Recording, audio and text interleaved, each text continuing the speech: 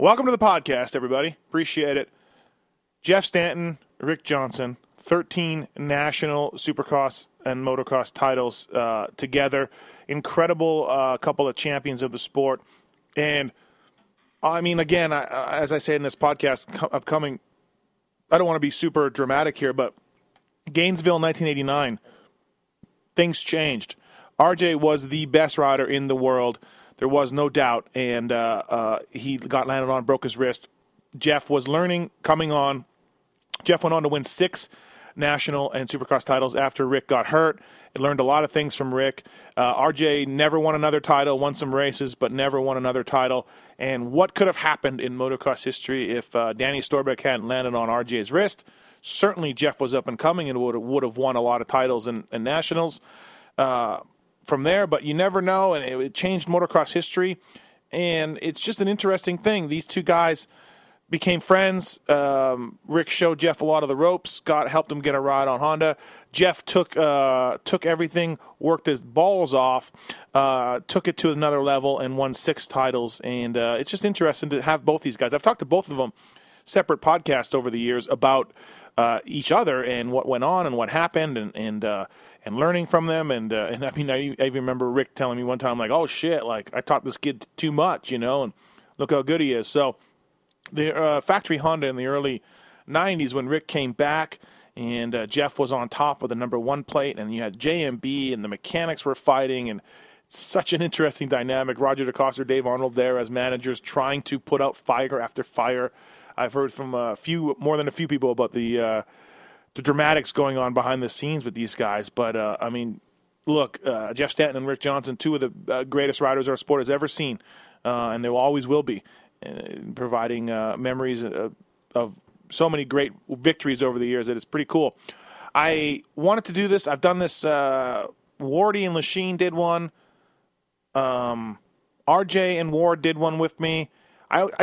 We did the factory Yamaha one a few years ago, or a year ago or so. I really think these things are cool to set up. They're fun for you people to hear. They're great for me to do. I love doing things like this and having 2 guys on the line to talk about this kind of stuff. And this thing came together in like 4 hours. I texted both of them. First, I texted each one individually to see if they'd be down with it, which they were. Then I put them together on a group text, and boom, it happened within like 4 hours, 5 hours. They both were free, and they said, let's do it. And good God, it was awesome. I never thought it would come together that easy, but that's actually pretty sweet. So anyways, thanks for listening to these. I appreciate it. BTOsports.com, RacerX podcast presented by Fox Racing. Thanks to RacerX for putting these online. Thanks to Jeff Stanton and Rick Johnson for their time, man. These guys they got nothing to gain from telling their old stories and talking about each other. And so I really greatly appreciate the time to do this. And you guys need to listen in because some pretty cool stuff, pretty cool stories, a couple of motocross legends. Thanks, and we'll see you around next time. A Pulp MX Network production. Pulp MX fans, we're 550 plus shows and counting thanks to your support of our sponsors. Get the Pulp MX app for iOS and Android today. Save money with discount code PulpMX at BTOsports.com and click the Amazon banner on PulpMX.com for all other online purchases. It's the BTOsports.com Steve Mathis Show, presented by Fox Racing on RacerXOnline.com.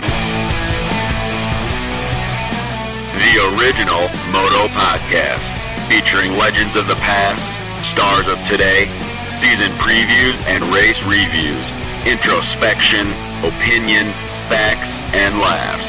Here's your host, Steve Mathis.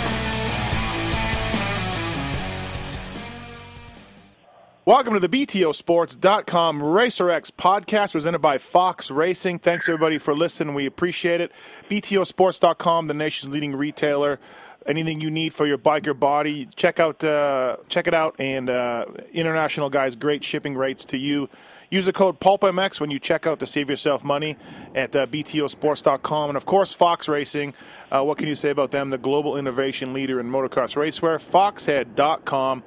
2015 stuff out now. Kenny Roczen, Ryan Dungey, of course, just some of the guys that wore Fox. And one of these guys wore Fox on the line right now. And love having both of these guys on.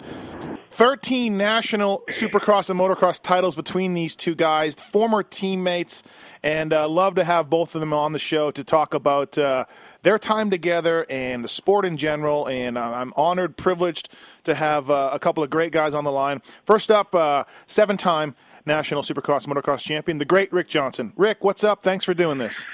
What's happening, Mathis? It's always a pleasure to be on your show, and now we get to go take a trip down memory lane, 1989 style. Yeah, absolutely. Also on the line in Michigan, enjoying the hell out of life, is the Jeff Stanton. Stanton, what's up, man?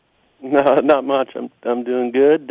Like RJ said, a pleasure to be on, and keep in touch with the industry. It's a huge part of my life. I may not be there every weekend now, but I'm in front of the TV checking it out, and so it's good to be a part of the program. No, it's good for sure. And Rick, you're back on the scene working with Blake Baggett at the Yosh Suzuki team, and doing well with that. I had Blake on the Pulp show the other day, and he talked a lot about working with you and that's going well for you. And Jeff, you worked with Justin Barcia for a number of years, and of course you were a big rider coach with Honda for a long time. I guess I'll start with you, Rick. How's it being back at the races and working with a guy like Blake? Well, at first when Mike Webb called me, I was just kind of like, well, he said, hey, can you come out and look at his starts and give him a couple tips or this and that. So I went out to the Suzuki test track and I was watching him. I said, you're all right with if I give him talk to him about a couple other things as well? And he's like, sure, go ahead. Right. So just was watching what he was doing with his hands and his feet and his eyes and how he was attacking it. He was riding the thing very similar to, which I see a lot of the guys have this trouble when they get off the lights or the 250s and get on the 450s. They try to ride it the same way, and it's too gnarly. Mm-hmm. And those things are so fast, fuel injected, so much horsepower, so much torque, that you have to ride it completely different. And so we started adjusting his style a little bit, working with him, and man, he's just come around. So he's awesome to work with because he's in such great cardio shape.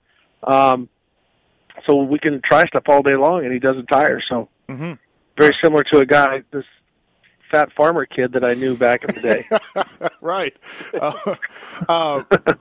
And Jeff, you're not working with Barcia anymore. You're back at home, but do you miss it? Do you? I mean, I think the travel. You definitely talked to me a few times about how the travel sucked, but do you enjoying your life now and not being at the races every weekend? Yes, I am actually. We started up another business back here in Michigan, and it took off like gangbusters. So we're very fortunate for that, and so that was kind of the whole plan of really pulling back from Justin. Justin and I talked a bunch about it last year, and I love him or hate him, I enjoy his company and his family. They're just a fun people to deal with, and he needs some guidance along the way with everything, life, training, riding, and everything. So it was a tough decision, but I don't. That's just it. RJ knows he travels with the truck thing and does all kinds of stuff. The travel it's ridiculous, and so right. I still have one in high school that's super active in all the sports. I don't want to miss that. I got one that's a freshman in college and is headed to the national championship in the equestrian for NCAA. So yeah, I'm chasing my kids around, enjoying that, and so I got no complaints. Yeah, it's funny at the races that you look around, and Jeff, you were there last year, but Wardy's helping Seeley. RJ, you're there a lot with Blake. Johnny O's helping Justin. Obviously, Justin's hurt right now, but Johnny O was around. Red Dog is helping out Trey Kennard. It's cool to see you guys sticking around and still having something to offer, training-wise, riding coach-wise, life-wise, life coaching-wise. Because some of those pratfalls and things that these guys do nowadays, Jeff, you see Justin doing it, or Red Dog sees Kennard doing, or whatever, right? Exactly, and so we've been down the road and can kind of head things off before things turn to a disaster, and so. And I agree. We're just watching the segment that they had at Daytona with everybody there, helping those guys out. And Seeley's doing awesome. With what Wardy's doing with Seeley. So there's advantages and disadvantages, obviously for the individuals as far as us traveling and being gone away from family. But I think we have a lot to offer any one of those riders. I'm not looking for, RJ, I'm not looking for you to tell me, you walked uphill to school both ways back in the day or whatever. Like, I'm not trying to get that going here, but certainly from your day to now, I want to know what's better for riders and what's worse. What do you miss, or what do you think should be, what should we do more that is like your day, and what's better than your day? Give me your thoughts on now that you're back in the scene and going to the races more. Well, the bikes are so much better. I mean, just with how stiff the chassis are and how guys can jump super far and not break things. Jeff Right. Jeff will remember, breaking wheels out at Honda Land and stuff like that. And we had great bikes, right?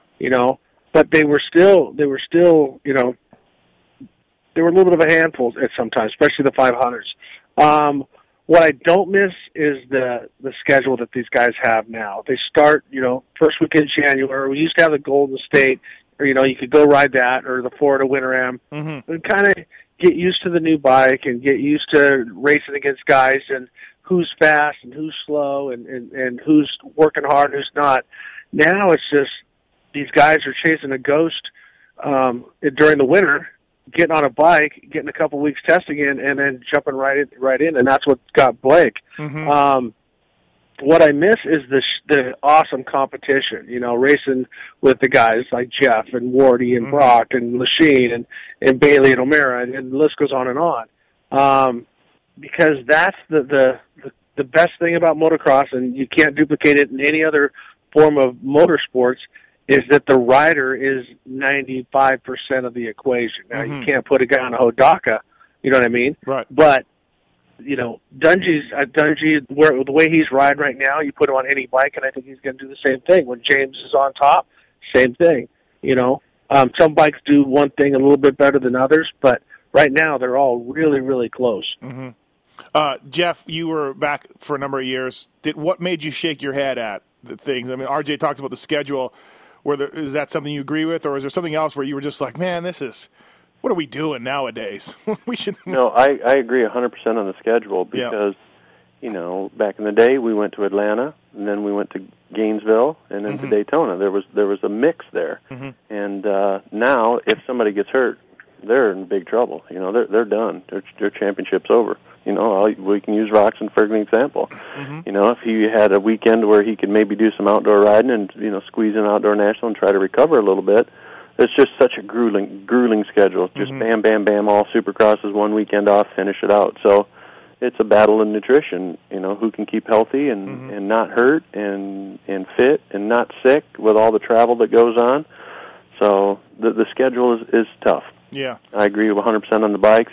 And Villopoto, you put him on any bike last year, he's going to win. Right. And it was the same back in the day. You put RJ on any bike back in the day, he would have figured it out and won. So the schedule's gnarly. Did you ever, Jeff, look around at the people helping Justin out, the gear guy, the goggle guy, the team, suspension guy, motor guy, team manager? Kind of wonder, hey, I remember when me and Dan Bentley were just in a van together. Did that ever? Because I think that's a huge thing. I mean, I think that the number of people in these guys' ears nowadays is phenomenal. They have to have trouble blocking some of it out. Yeah, for sure. There's a whole entourage of people anymore. It's not just a couple of individuals in a box van. It's a whole army. Sometimes it's a little too much, especially for a guy like Justin that everybody wants to see him win, and he's a good-looking dude, so everybody wants him to do press, and everybody wants him to do jump through the hoops, and he's not one that likes that or is good with it. So, right. I always said if you take a guy like James, and RJ takes James and moves him to an undisclosed area and works with him solely, no family, nobody. He would have been invincible. And you do the same. A guy like Justin, I take Justin and move to an undisclosed area and just do our work. Show up on the weekends. You can make a champion on any one of them. There's so many distractions in today's world. Yeah, that's true. Yep. Hey, so let me get into the you guys and your relationship here. So I don't know how it happened. But Jeff Stanton, this kid from Michigan that sort of came into pros as a 500 specialist riding for factory Yamaha on a YZ490. RJ, you're SoCal. You're the top rider in the world at the time. Jeff, you went in 1988 on a Yamaha. You got fourth in 250s, third in 500s, and 10th in 250 Supercross. And RJ, again, you won 2 of the 3 series that year. Do you guys in '88, Jeff, when you're on a Yamaha? Let's start with you. Do you just become friends with Rick somewhere along the line? How did that happen? Yeah, we did actually in '88. Started doing some stuff together. I remember we just talked about it the last time RJ and I were together. Mm-hmm. And he came here and rode at one of our hometown tracks here before Redbud and spent some time together. And because there was some talk late in '88 about doing something with Honda, and so I'm sure he was a big influence to Dave Arnold about making that happen. And so we just started doing stuff together, and I had a good 500 season that year, and it was always fun battling the factory guy in a Honda that was on the best bike there ever was, and I was still on my air-cooled ring-a-ding-ding 490. So drum brake. So, but those were great fun years, though. I wouldn't trade those for anything. RJ, so like as a fan, I'm in Canada and I'm seeing factory Honda pick up this guy that is a good 490 rider, but I'm like, there's just no way he's ever going to, win Supercrosses and be like that. But did you see something in him, and how much influence did you have with Dave to get Jeff on the team? Well, you weren't alone in thinking that. Roger wasn't sure, and Dave wasn't sure, and so what I saw was, I remember when I first saw Jeff, we were in Japan, and I watched him, and he was a bigger guy, stocky, strong. And the bikes weren't that awesome at Yamaha at the time, and he was making it work. And so then when I would go up and stay at his house, his dad had me wrangle cows in the morning and stuff like that. But when we would go train, whatever it was, he would do it. It didn't matter at first how bad it hurt, right? How long a moto I rode, he would do it. And I watched him. Like I said, in racing with him, what he could do on the bike. He just didn't have a Supercross track to test on. He didn't, he didn't know, some of the techniques and stuff like that. But he was just a sponge, unbelievable sponge, man. If I did it, he would do it. And so I had confidence that he would step right up, right off the bat. But I think it didn't surprise me as much as I think it did the rest of the world. But right. I mean, I knew where he was going. Jeff, Jesse Nelson from the TLD KTM team, he told me, he's a young kid, and he's like, hey, I was training and this and that, and then last summer he went to go hang with Alden Baker down in Florida and those guys, and it opened his eyes to, oh, wait, I thought I was doing well and working hard. This is what these guys do. Is that sort of what you saw in Rick, where you were like, oh, wait, this guy works a lot harder than I did or do? Oh, for sure. Yeah. You think, when you first come in, you think you're doing everything. You get some bicycle rides in and some runs, but right.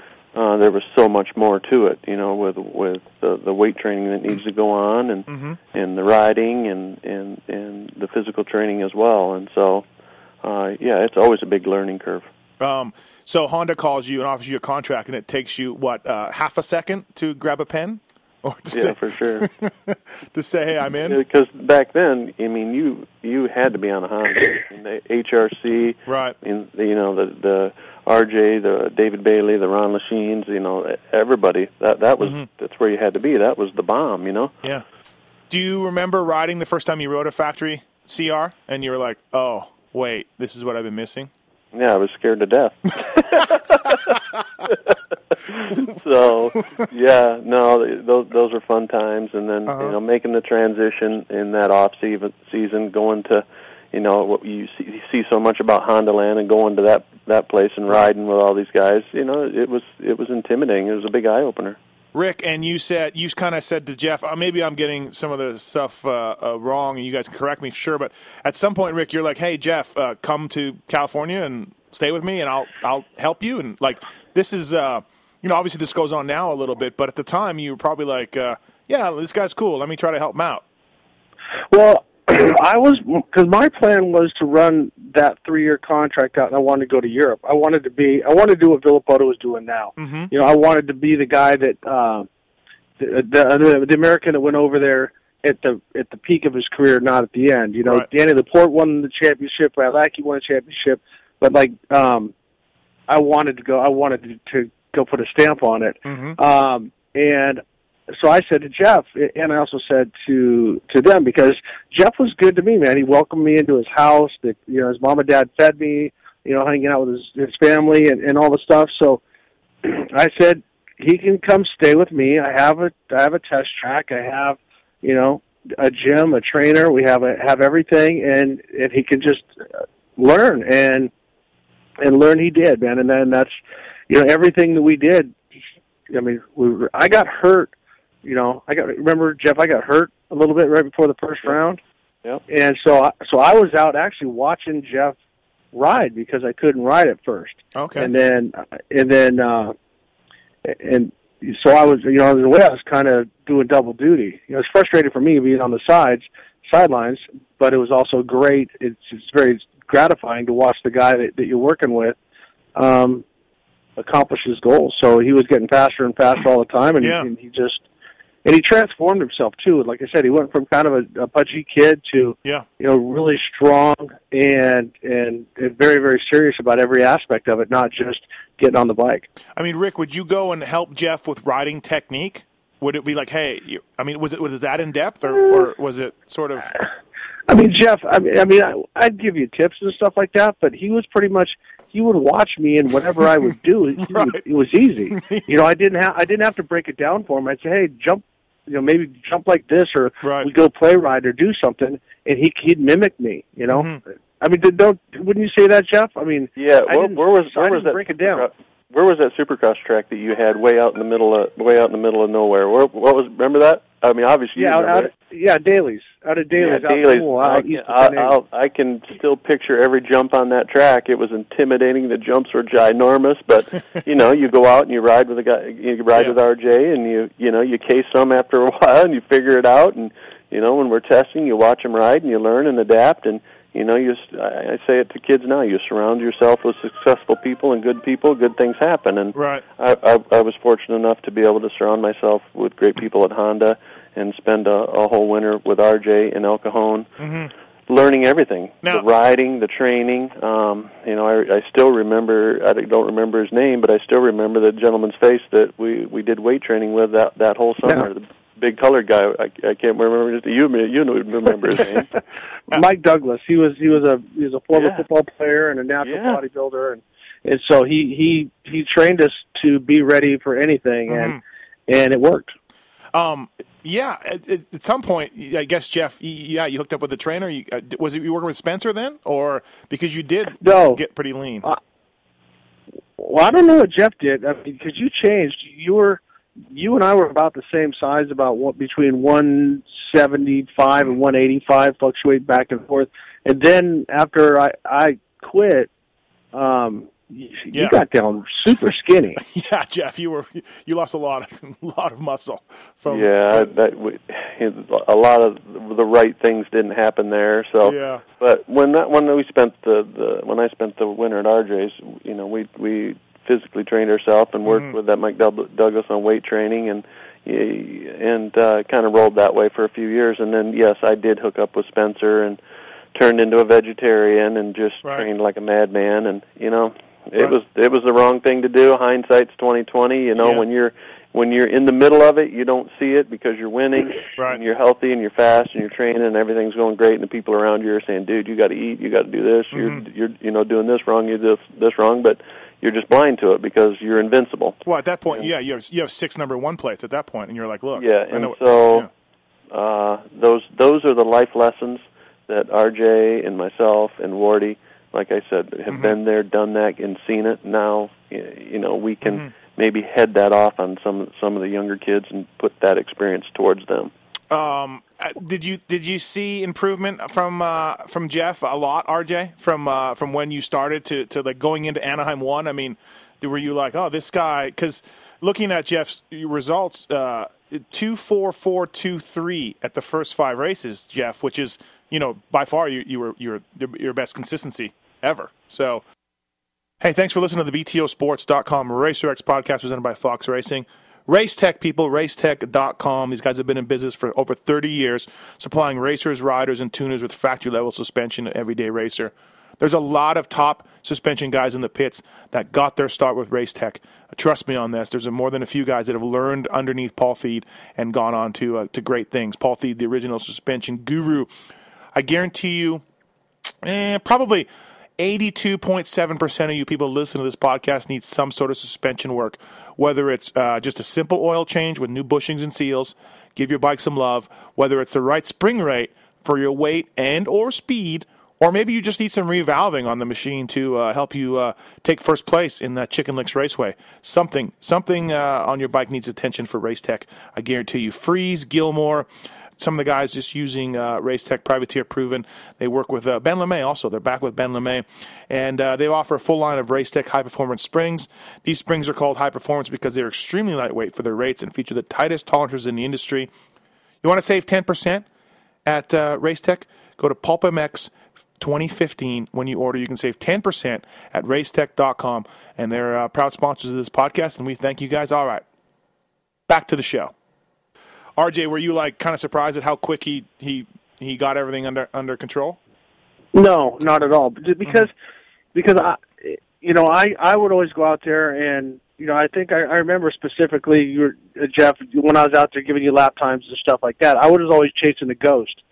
So when Jeff and I would go out on the track, I didn't have to chase a ghost anymore. I had somebody who was there, and at first I might have been a little bit faster, but then we started, one day he was a little quicker, one day I was a little quicker, one day, back and forth. Right. Oh, okay. So I knew. Oh, okay. And I also knew how much he was fading and everything, where he was coming into the deal. So I honestly knew that it was going to be, I was going to have to fight him for the championship. So no surprise on this side. You were like, shit. Look what I did. Look what I did. Yes and no, but I'm proud of that, man. I was proud that what the results that we got, and same thing. I sat on the starting line and I watched Jeremy McGrath and went after him too. So I don't hell. I mean, I know I've won more championships as a rider selector than I am a racer. Yeah, really, right? And it's kind of ironic that RJ, you reel off 5 wins in a row, really on top of your game, maybe more than ever. To start the 89 series. Jeff, like I said, you go 2-4-4, 2-3, you're right there. And in Atlanta at a race I was actually at as a 14-year-old kid. RJ, you tipped over in a turn, and Jeff, you got your first win. Funny how that works, huh, Jeff? Like, it just weird how that all came together right there. Yeah, you talked about those race results, and I remember that it was, almost on the podium for quite a few races there, and, which to be expected, I was in a great spot. I trained with the best, and so that was where I was supposed to be, Right. And just so happened, he, something happened, he made a mistake, and I was able to get a win. Well, you made one, too. I don't want to make it sound like I screwed up and you won accidentally. You went off the track there. We were chasing down Cooper. He was all over the damn place. Yeah, Cooper did. And you shot off the track, got me, you caught me, passed me. I made a mistake. I caught back up. You screwed up, something back and forth. So I mean, it was. I just want to clarify that. Right. That it was legit. He beat me that day, and I made one more mistake than he did. But hell, he didn't do it. Cooper looked good, too, at one point. And then that was just a great race by a bunch of people. That's still a fun one to watch. I know. It's funny how 89 Atlanta and 90 Atlanta, 2 years in a row, were just phenomenal races. Yep. Rick, right after the race, were you happy? Or, for Jeff? Or was it a little bit of, hey, because 5 in a row at that point, you were killing it. Yeah, but... you're torn. As a competitor, you don't want to get beat. Hell, my son just beat me in a rock crawling or King of the Hammers race, and so, I was happy for him, but I'm like, damn it, I got beat. And as a competitor, you're that, and then, hell, we're practicing the following week down in Daytona. He was right. We're out there once again, going around, and And Jeff is the only person that saw everything happen when it came to the altercation between Storbeck and I. Yeah. And actually gave me a ride because I'm like, start my bike. He's like, your hand's over there. You're not going to be able to ride. Hop on back. And so he ended his practice early to give me a ride back to the pit. So was I happy? Yes. Was I pissed off? Yes. So yeah. You know what I mean? It's just in motocross history, as a journalist and a fan of the sport, the intersection between RJ, you crashing, getting Jeff his first win a week later. RJ, you're the best rider in the world without a doubt, and this wrist injury happens, and Jeff's living with you and learning how to do it.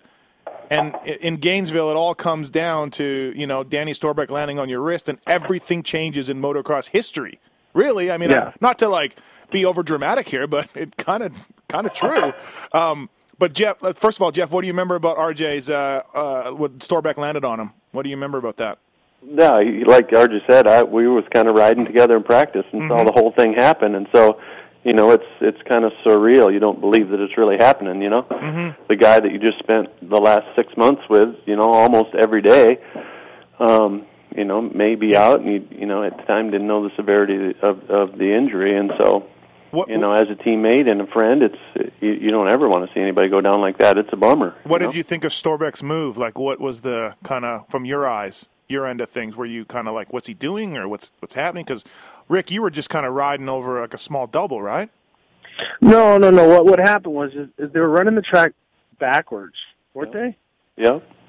Yeah, they were running the track backwards, and so they had this one tree turn close to the highway, and you could either gas it and jump way up the hill, and I scrubbed it, and Danny hit it fast, and he didn't know I was going to scrub it. And when you scrub it, you scrub a little brake, and he just, all of a sudden I start to accelerate up the hill. I got my wrist fully twisted, wide open, and I feel his bike or his front wheel just hit me basically in the back of the shoulder to the elbow, and it just peeled my hand back and broke and dislocated it. So all of a sudden, I'm going, then bam, I'm down, and I'm like, what happened?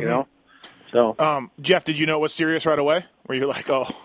Well, obviously, with the pain that was going through, you didn't know the severity, but it wasn't a good thing for sure. Right, and now all the eyes are on you now to win the Supercross title, which you did. RJ, you were out for a while. You came back for the Nationals later that summer. But Rick, Jeff, you went on to win the Supercross title. Rick, when Jeff won, I mean, were you guys still talking to each other during this whole time, or how was that relationship going as you were out, RJ? And Rick, you've told me on many podcasts. I mean, you got some dark places during this injury time. How was that? Yeah, well, you go from, you come home from a race and you'd have a 45-minute cassette tape back in they used to have things called an answering machine, and it would be full from everybody wanting to see you and how you do it and all this stuff to you get home and there's nothing on there. And, I'll be honest, it did break my heart to sit back and watch, watch Jeff just destroy everybody. As far as I wanted to be there and race with him, and that's the thing is that I never thought it was the best of all time and all that stuff. I just loved racing, and I was watching how great he was riding and his timing and his speed and everything that he was lacking in the first 5 rounds, he had it after that. And I think a lot of it was the confidence after beating me. And honestly, I'm glad that he beat me while I was healthy. Right. Because there's enough bullshit going on about this, that, blah, blah. Right. But he did everything right, and he deserved the spot that he was in. Mm-hmm. Jeff, and did you feel extra pressure? Did anybody, Roger, Arnold, Dave Arnold, anybody kind of, did they pull you aside, or was it sort of like, hey, now you're the guy?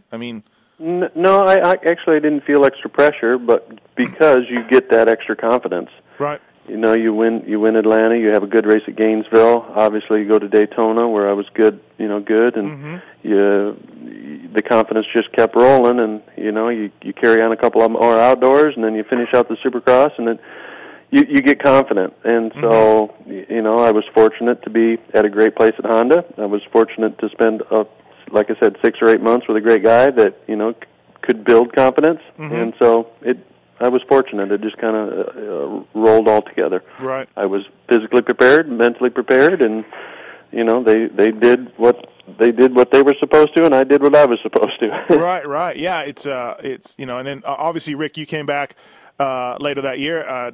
You didn't win any races until later on in the Nationals. You you won the GP. You won the US GP in '89, right, at Unadilla.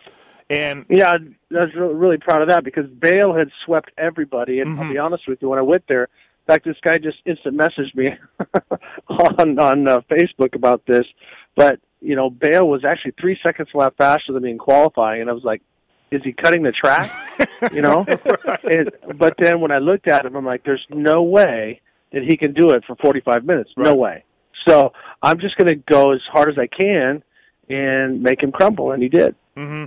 But he was kicking my ass up until that point. Right. And Jeff, when RJ came back, it was you were in the middle of the 250 National Series with battling with Wardy. Yep. What was that like having Rick back? Were you guys still close, or was things getting a little weird, or were they as cool as always? How was that relationship? When the top dog comes back and Jeff, you're winning. Well, I'm scared because the top dog's coming back in, but Right. I know that I can see the wrist and I can see his riding style. He had to adapt his riding style, so you're feeling for him because he's not healthy, right. And he's trying to do it injured, and that's no fun. And so he's frustrated, and so you're trying to go on and win titles and right. championships for the people that you're representing, but right. When it's never any fun when your friends are hurt and you're feeling bad for them, and I'm sure, not putting words in his mouth, but he obviously is frustrated because right, of the whole right. situation. So it wasn't fun for him, but you go on and do what you got to do. RJ, you kind of knew you weren't going to come back and win, right? Like your wrist was not right. No, I was trying stuff, and I felt I had a couple decent days, but it wouldn't matter if it wasn't Jeff. It could have been anybody that was now dominating. Right. You know what I mean? Yep. Because I knew what it felt like. I knew what it felt like to go to sleep as the guy to beat. I knew what it was like to wake up, and all that. Mm-hmm. And now all of a sudden I'm the guy that's struggling to be top five, and I was like, I did everything right physically. I just couldn't do it with my hand, and because Jeff was who he was, probably one of my proudest wins was the year later at Gatorback, because right. I went 1-1 and he was painted on me. I mean, we were so close, and I raced so hard, and so it wasn't like, see, I told you I'm the best. It's like yes, I still can race at a top level, and it was awesome racing with him because we never bumped, rubbed, took each other out, but we were so close to each other the right. whole race. I know you remember that, Jeff. Oh yeah, yeah, 90 Gainesville, right? Yeah. I've been on a bunch of teams in my mechanicking career, and I've seen things happen, the mechanics and managers and things like that. It doesn't make them bad people or anything else. But RJ, did you see Team Honda people kind of, I don't want to say blowing you off, but Jeff getting a little more attention or love? Did things change that way when you got back? No, not at all. That was good. That's the one thing that was cool about Honda. Whatever you needed as an individual, mm-hmm. they did for you. And Roger and Dave and Brian Lunnis and everybody wanted me back to do good, and okay. not to beat Jeff, but just to be back racing yep. and to be part of the team again. And the biggest change that I saw was just was Jeff and Danny. They went from at first kind of like, we're following, we're kind of doing what we need to do, blah blah, right. to when I wasn't there, they took the alpha male spot, boom, immediately. And I don't mean that badly. Right. It's right. awesome that they stepped up and they became that dominant force that they were, because Danny was pretty not a new mechanic, but to be in that spot, he was on the fast track just like Jeff. So both of them were the right place at the right time and the right guys for the job. Jeff, did you and Rick ever Did the friendship ever get strained at all in 90, 91, anywhere like that? How was that relationship between you two guys? Well, I don't think it gets strained. Like RJ said, him as a racer, if it was me or if it was Wardy that had taken the position as a racer, you're bummed out because you can't do what you want to do. So, you may act different or do things differently to those individuals. So, I mean, I didn't take it as that it was a strain. You don't understand what he's going through because you're at your ultimate high, winning races, winning championships, and then he's at his ultimate low, getting busted up and getting beat by that individual. So you got to take into effect the whole scenario. You got to look at their side of the picture as well, and so it's a tough thing to be involved in any relationship. And like I'm thinking you're going up to Rick and saying, "Hey, you want to go practicing?" and Rick's like, "Sure," and then you're like, "Well, hey, let's go to my track." I don't know. You know how these things work. I mean, because I was on, Well, with Jeff, like I say, Jeff took the reins and just kept going. I had a scenario. This is an embarrassing thing for me, and it's humiliating, but I'll tell it anyways. Is we're in Japan, and I'm struggling. My hand hurts and all the different stuff, and these people walk by and they say something about and it. Like I said, this is humiliating to say, but Jeff might remember this, he might not. But anyways, these people come up and they're saying, "Oh, Jeff's number one, and you're the champion, this and that." And I made some stupid comment that I regret forever. I said, "Yeah, but I'm the one that gets paid. I get paid more money," or something like that. And I don't know why I said it. Just one of the things you say. Yep. And I have to give it to Roger because Roger, almost immediately, let the conversation stop for a minute. He goes, "Rick, can I talk to you?" And he said, "You know what? You're a great champion. You don't need to say stupid shit like that. That was uncalled for. It's just disrespectful to Jeff. It's disrespectful to you. And I was like, it was an act of desperation and me wanting to, I don't know, act in some way think that I'm still worthy of what I'm doing. And that's the stress that put on because for Jeff it had to be tough, really tough. Because everyone, but what if Rick was here? Well, if Rick was here, he might be getting his ass kicked. Who knows? You know what I mean? You can't compare that. And he was doing everything right, and was faster. He was faster then than he was in the first 5 rounds. So he might have beat me. He might not have beat me. I don't know. Yeah. But that was the stressful part, and it was just me. Frustrated at everybody, and it might look like I was pissed off at Jeff just because he was the champion, but I was just mad at the world because I couldn't do what I wanted to do. Yeah, Jeff, do you remember that or no? Yes, and I do, and that's he's basically said the same thing I said. It don't matter who it was, he was just you're going through the frustration of the way things turned out, and so. Whether it would be myself or it could have been any other rider on that team at that time. So I don't imagine you being bugged by this, Jeff. But did you hear the if Rick hadn't hurt his wrist, if Rick wasn't injured, too hip, he's the man? Did you hear much of that? Did it bug you? For sure you do. For sure you do. Did it bug you? Yeah, I'm sure. I'd be a fool to say it didn't bug me. Right. But you go and you back it up, for consecutive years later, and. Right. Life goes on. Right. One thing about those Honda years, and someone should write a book, is now you have the J&B factor. He was there. Brian Lunas and Dan Bentley did not get along. Roger loved J&B. Dave Arnold loved you guys. Rick, it was an interesting time at Honda. It was, and I was a fan of J&B. In fact, he won that day I got hurt. Right. He won that 250 moto, and he didn't do everything the way that we did it. He didn't like to train hard, but he rode all the time and he did everything. And we're still very much I'm American, hear me roar type of shit. So it was you didn't want to let in. It's funny people called him a commune like he's from France. Hello. So that was tough. So you had the different personalities, and you had a lot of guys. Like you said, like Brian and Danny, that I don't not like each other, but just their personalities don't jive. Right. And so there was a lot of frustration, but I do remember one story that was kind of good, that we were all one happy, loving family.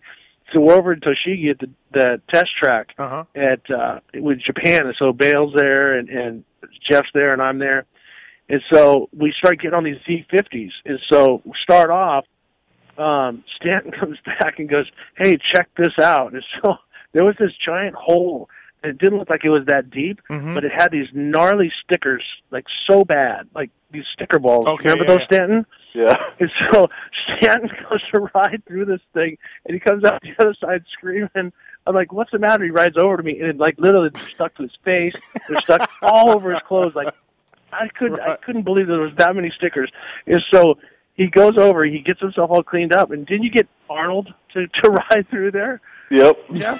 He goes, "Dave, you got to come check this out. Check out this hole." And so Dave goes through there and gets all these stickers all over him, and so we're laughing. And then Bale disappears for a little bit, and he comes back. He goes, "Hey, you guys." So Jeff and I grab these little Z50s, and we go over there, and he finds this perfectly pristine painted circle, and he's sliding around, and he's dragging the foot peg, and he's doing these donuts.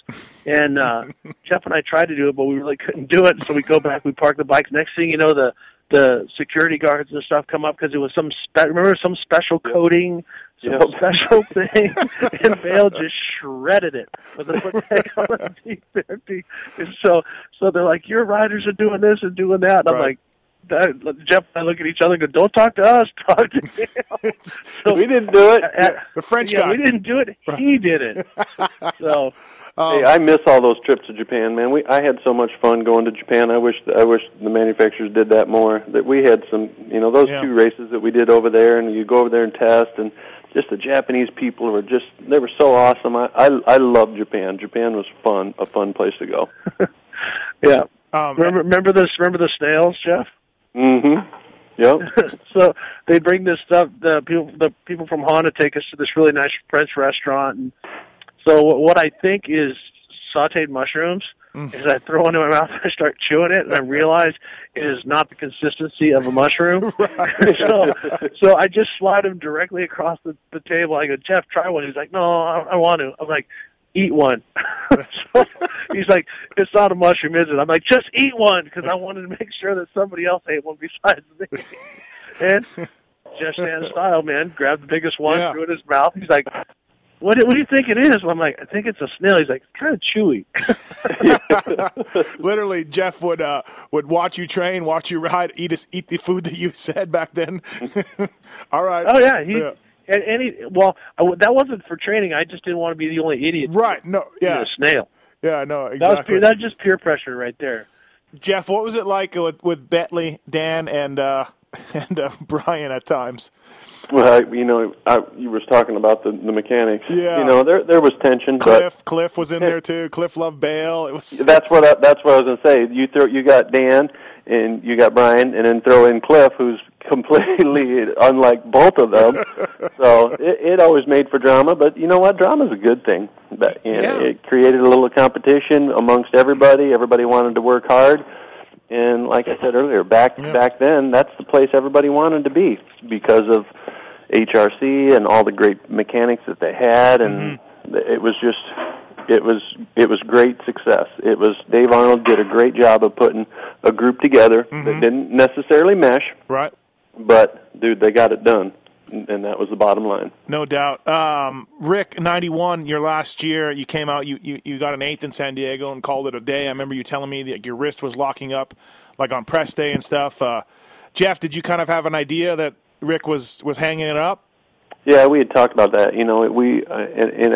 Correct me if I'm wrong, but I think we had that great battle at Gainesville, and then did you not get hurt at Daytona the next week? Yeah. Yeah. I couldn't test all week because my hand hurt so bad. So I threw Jeff's suspension on for the main, and then screwed up and fell down and broke my hand again. Oh, that's right. Yeah. Next to Denny Stevenson. You were right next to Denny. Yeah. In the main event, right. Denny's claim to fame. Yeah, and so I kind of remember that was the next transition where the risk got worse and things were getting worse, and so right. And so going back to what you asked me, no, I wasn't surprised that it happened because obviously we knew how bad the risk really was at that point. Right. Although one more race win in you, RJ, than your last ever national, 1990 Unadilla 500 National, you win, which is pretty cool. Pretty nice way to say, although you didn't know it at the time. Nice way to go out. Yeah. Yeah. I mean, Jeff had won the championship.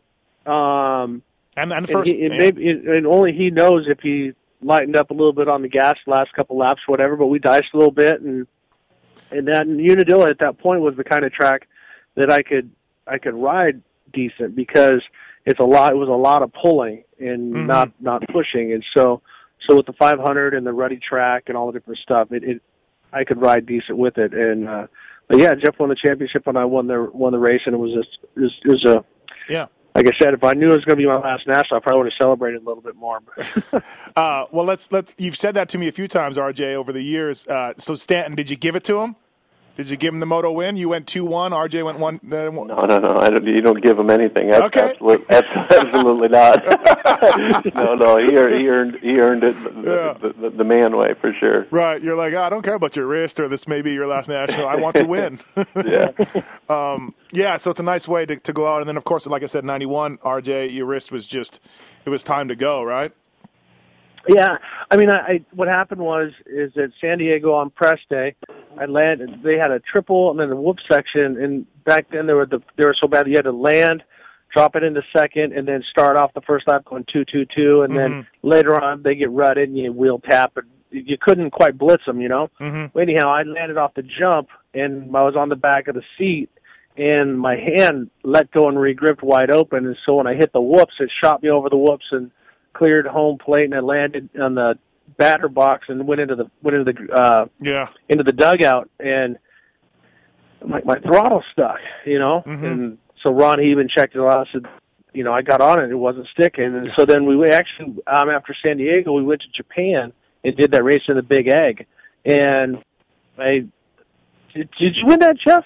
No, I didn't. I rode terrible. Bradshaw won it, I believe. That's right. And so so we get back from there. I go to practice, and my hand sticks again. And I'd already talked to a couple doctors, and they had told me that I needed to retire and fuse the wrist. That was the only thing left.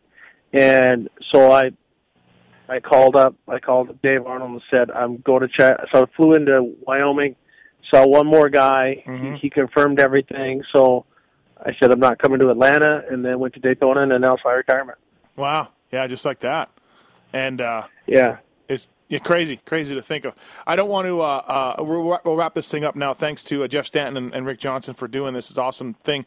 And I don't want to get too sappy or sentimental here, but Jeff, have you ever at some point told RJ thanks for everything? Does it ever get weird like that, or do you? I mean, I don't know. Oh, I've told him many times that I couldn't repay him back enough, and that's part of I've said it even after I retired. I got so much out of the sport by so many great people that that's as much of the reason why I do what I do to help people out, because you have to be respectful and thankful for the people that worked with you and kind of pay that forward and not bite the hand that feeds you. So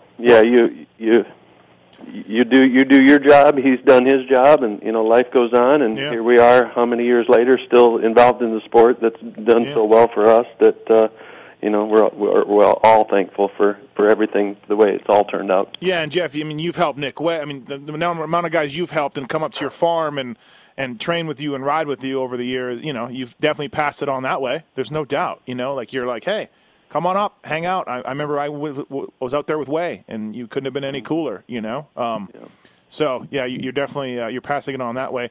And, RJ, pretty nice of you to take a kid from Michigan, say, hey, let's get him a ride, and then show him everything. That's pretty cool of you to do that, too, back then. I mean, let's face it, a lot of money, a lot of egos, things going on, and tip the hat to you for doing that.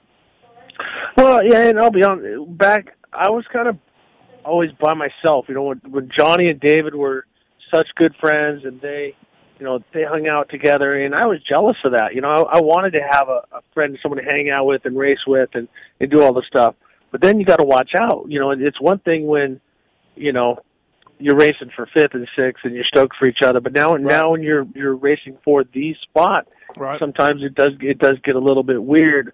But I don't regret anything as far as how the relationship went, how all that. And I was really proud to, of what I saw when I was back there at Baja Acres and, going and running at his house in the humidity and stuff like that, that he was everything and more that I saw. So I'm proud to be a part of that legacy, just like we've talked about plenty of times is with Brock.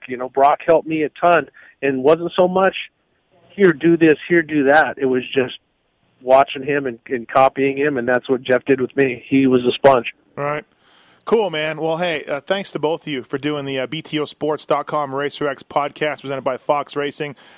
This was way easier to organize than I thought. So, again, I really appreciate both of you guys taking the time to do this. I know people will love hearing it and love hearing the stories. And like I said, RJ will see you at the races. Jeff, I'm sure we'll see you sometime at the races. You'll be back. You're coming to my hometown this weekend. I'm actually not. If you all are coming this weekend, we'll be there. I'm not going. I'm missing out. I'm skipping this one. I know, first one in bummer. 2 years. But thanks again, guys. I really appreciate it. Thanks, RJ. Thanks, Jeff Stanton. And great talk. And thanks to both of you. All good, guys. Take care. Have a great day. All right. See ya. Thanks.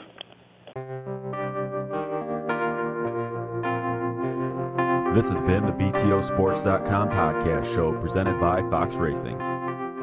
Don't forget to check out some of our past shows, including motocross legends such as The Bad Boy, Rick Johnson. I looked down and my hand was junk. I mean, it was sitting over to the side. The tendons were jerking in weird places. And my biggest disappointment with Danny Storbeck is that he never said sorry. Because Danny and I were friends, and we've never talked since. Brian Lunas. Before the 500 event, Dave and I fly to Germany, go down to Stuttgart. There's this little shop out the back of the mall factory.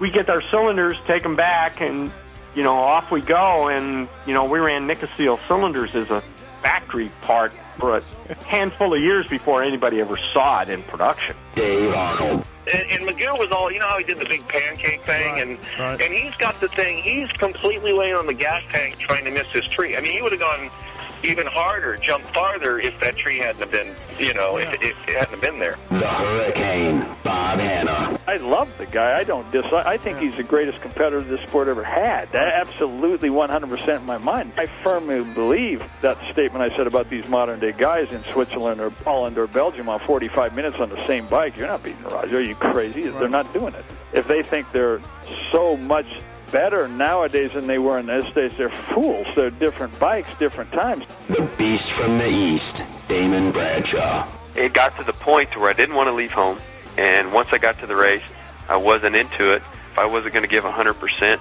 I'm not going to take their money. The working class hero, Doug Henry.